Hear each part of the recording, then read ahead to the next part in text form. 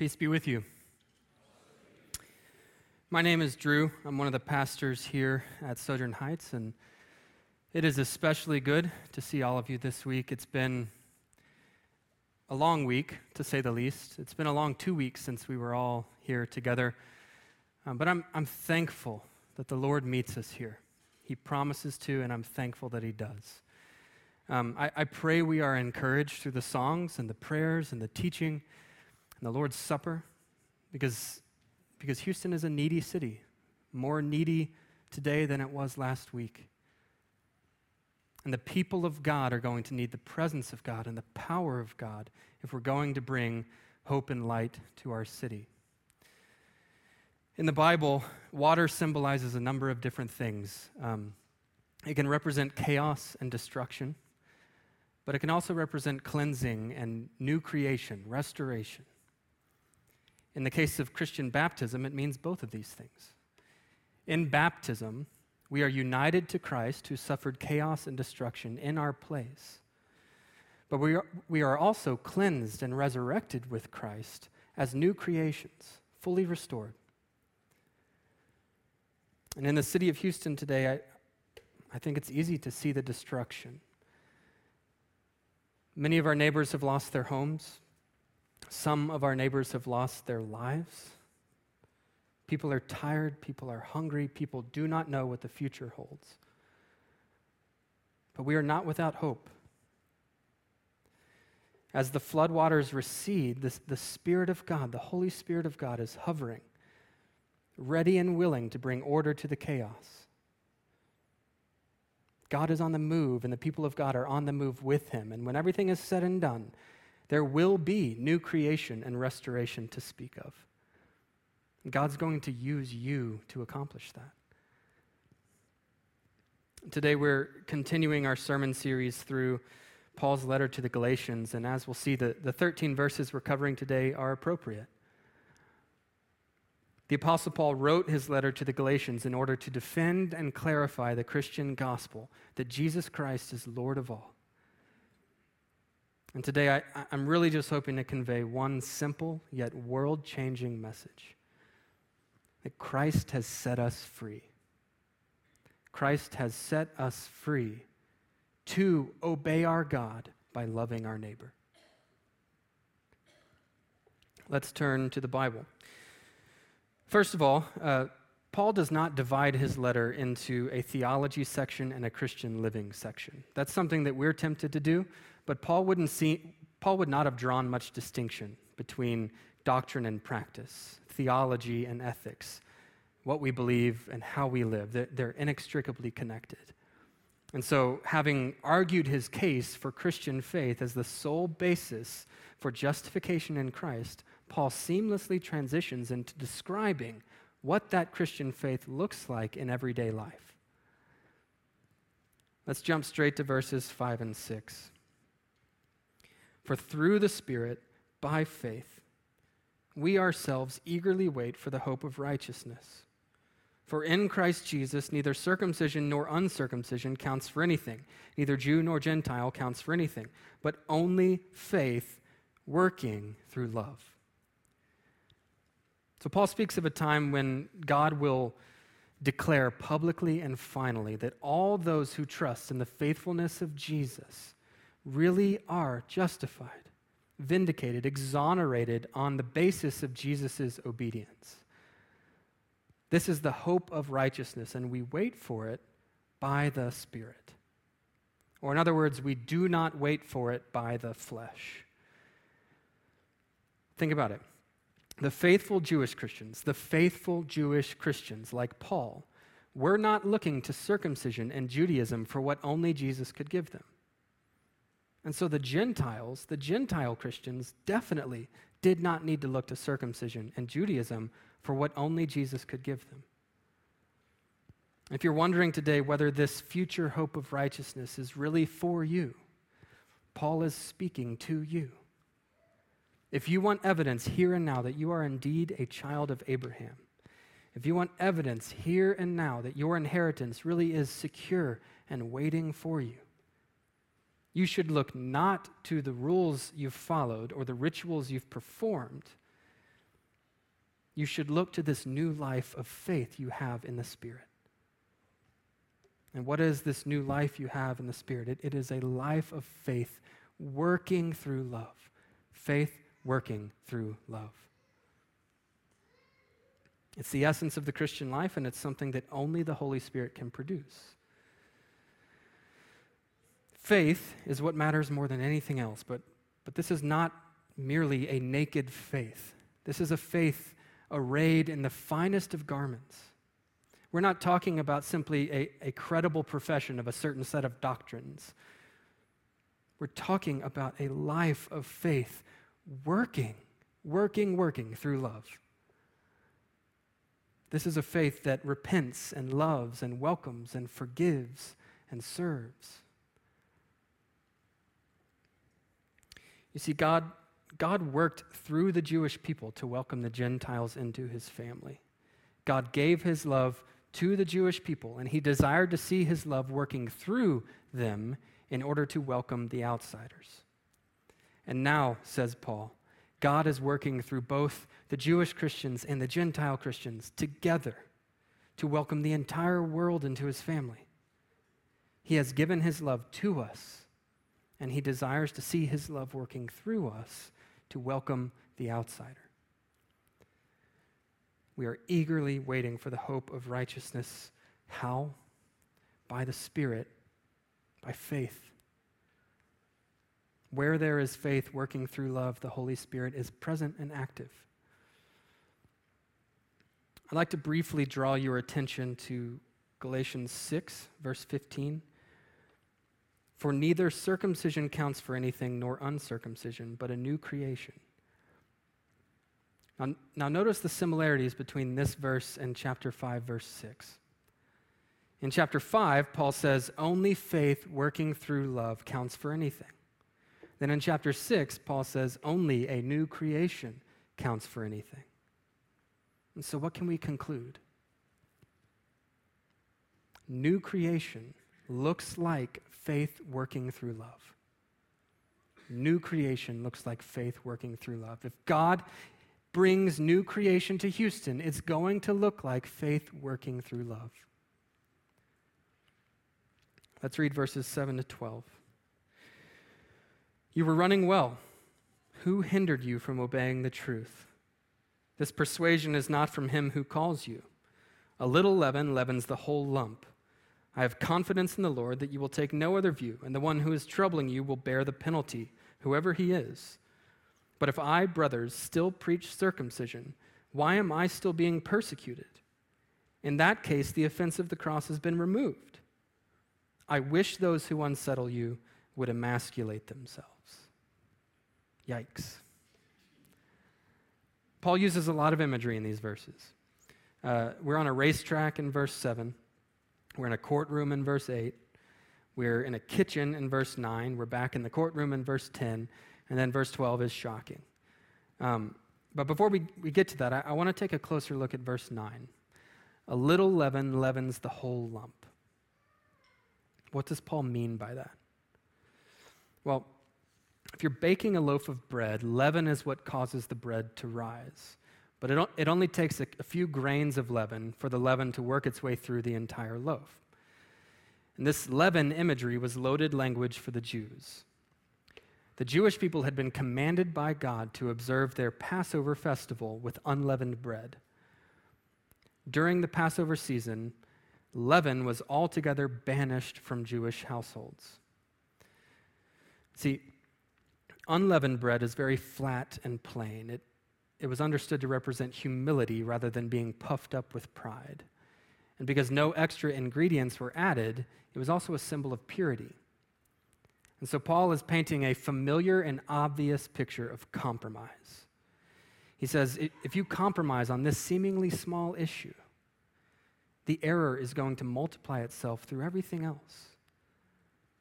If you look to rules and rituals for righteousness and right standing with God rather than simply looking to Christ by faith, you lose everything. So this was not a minor mistake. And that's important to establish in light of verse 12. I wish those who unsettle you would emasculate themselves. And now, to be fair, the English translation of this verse is actually more graphic than the original Greek. The Greek is a little bit more nuanced, but it does capture Paul's irony and sarcasm. The false teachers want to circumcise, do they? Why stop there? Why not cut themselves off completely? Now, the Bible has a lot of cutting off language because that's partly what circumcision was meant to represent. Much like baptism, circumcision had layered meaning. The Jews were not only cleansed through circumcision, they were warned. They were warned not to be cut off from Israel. It also pointed forward to Christ, who was cursed and cut off from God's blessing so that God's people could be saved. Colossians chapter 2 explicitly refers to Christ's death as a circumcision. And so I do think there's a play on words to be appreciated here, but Paul's broader meaning is simple. He truly wants these false teachers to stop bearing their poisonous fruit. He wants them cut off in the sense that they would be fruitless.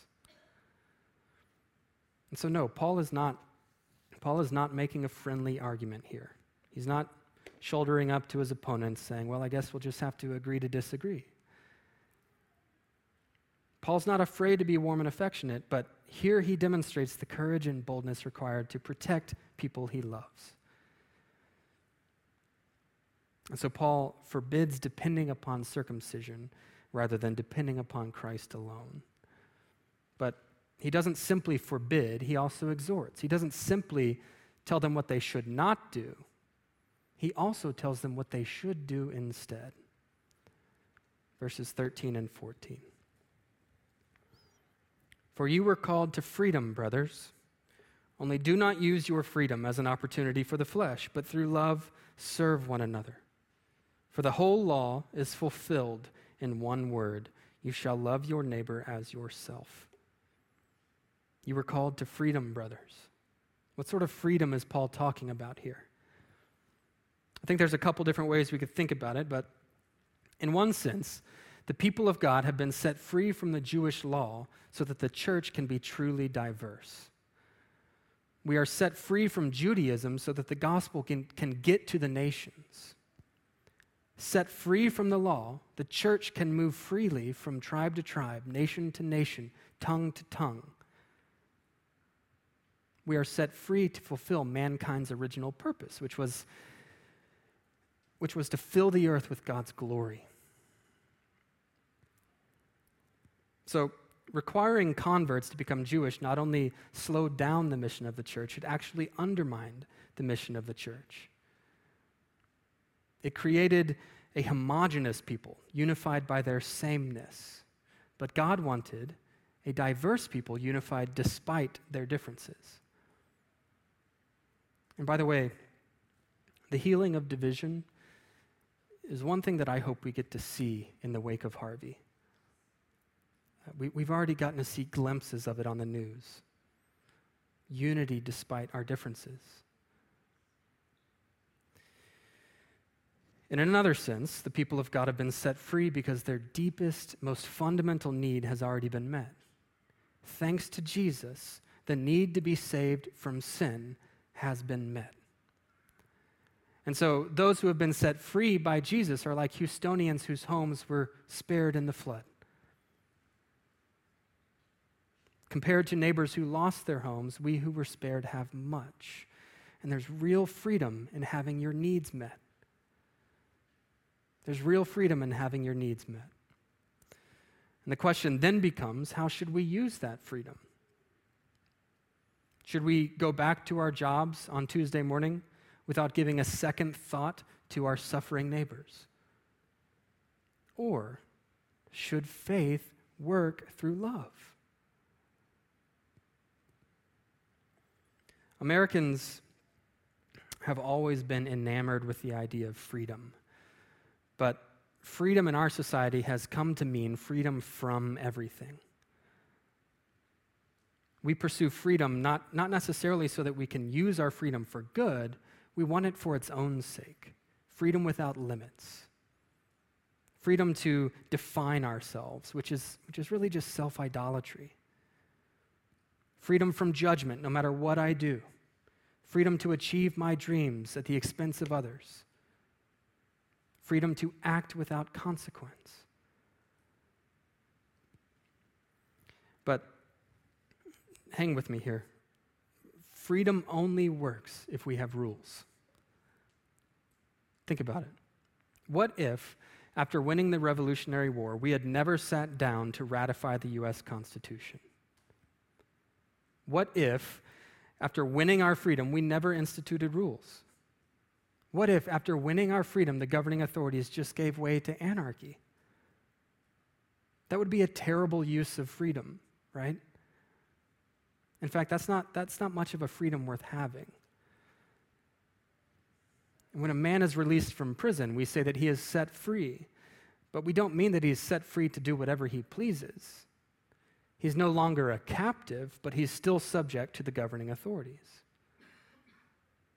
And so the only freedom worth having is a limited freedom. The only freedom worth having is a freedom subject to authority. Christ has made us free. Free to live in the kingdom for which he is the king. And so we are free so long as we cling to him who is our freedom. We are free so long as we obey him who is our freedom. If you think that's a cheap form of freedom, I'm afraid you've accepted our society's definition of it. In fact, this is the only true type of freedom. We're free from the tyranny of sin. We're free from the tyranny of our own flesh. We are free to live like limited, created beings in submission to a creator who knows better than we do. So Paul's definition of freedom does not free us from the need to obey God. Freedom must never come unhinged from morality. Or in the Bible's terms, freedom must not be an opportunity for the flesh.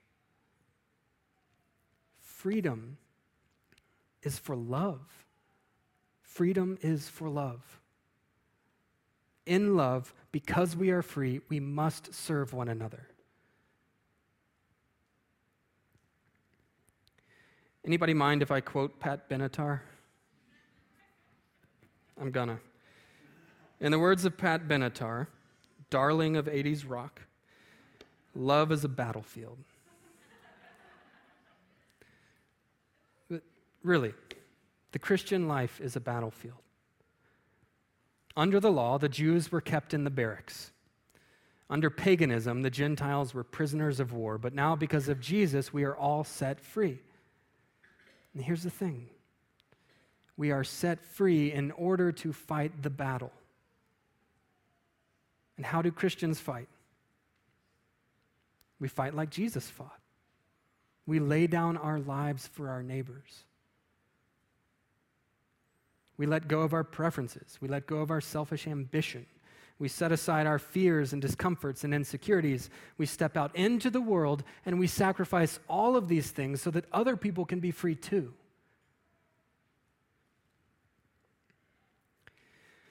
In Houston right now, the battlefield is more visible than usual. We're getting to see some of humanity's worst, and we're getting to see some of humanity's best.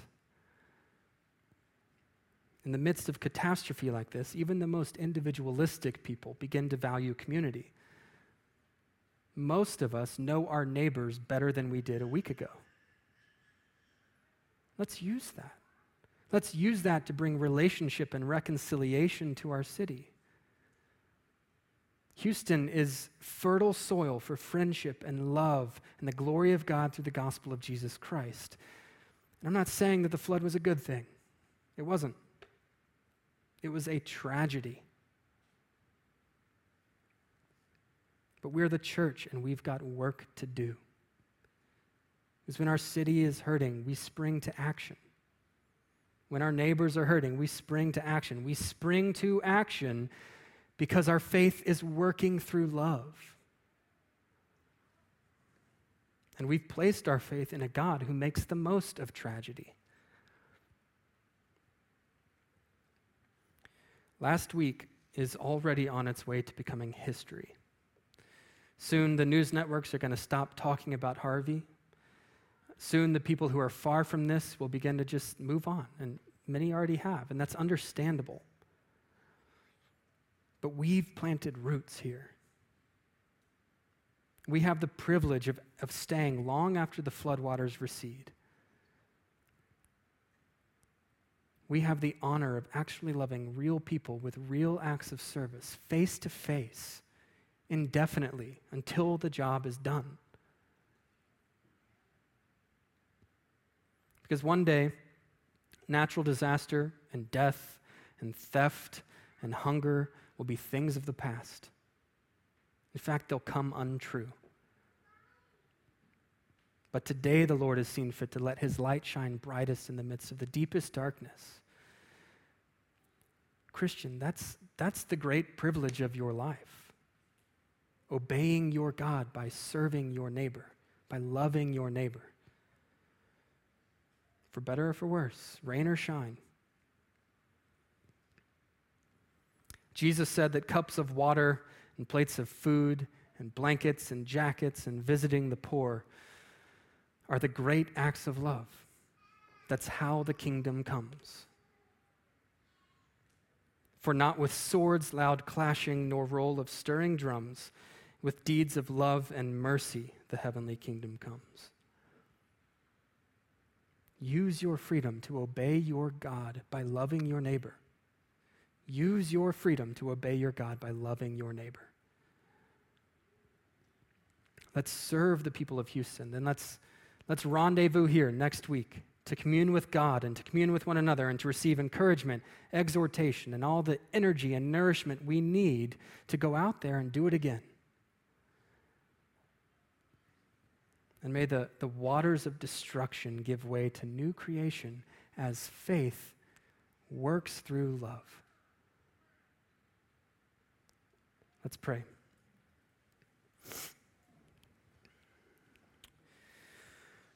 Father, thank you for Jesus. Thank you for hope. Thank you for hope. We know that you sit enthroned over the flood. And so help us to trust you in the midst of disaster. Holy Spirit, give us a faith that works through love. Give us faith that works through love. Help us to love our neighbors. And give us perseverance for the weeks and months ahead. They're going to be long. Help us to be the type of church Houston needs us to be right now. The type of church that gives glory to you.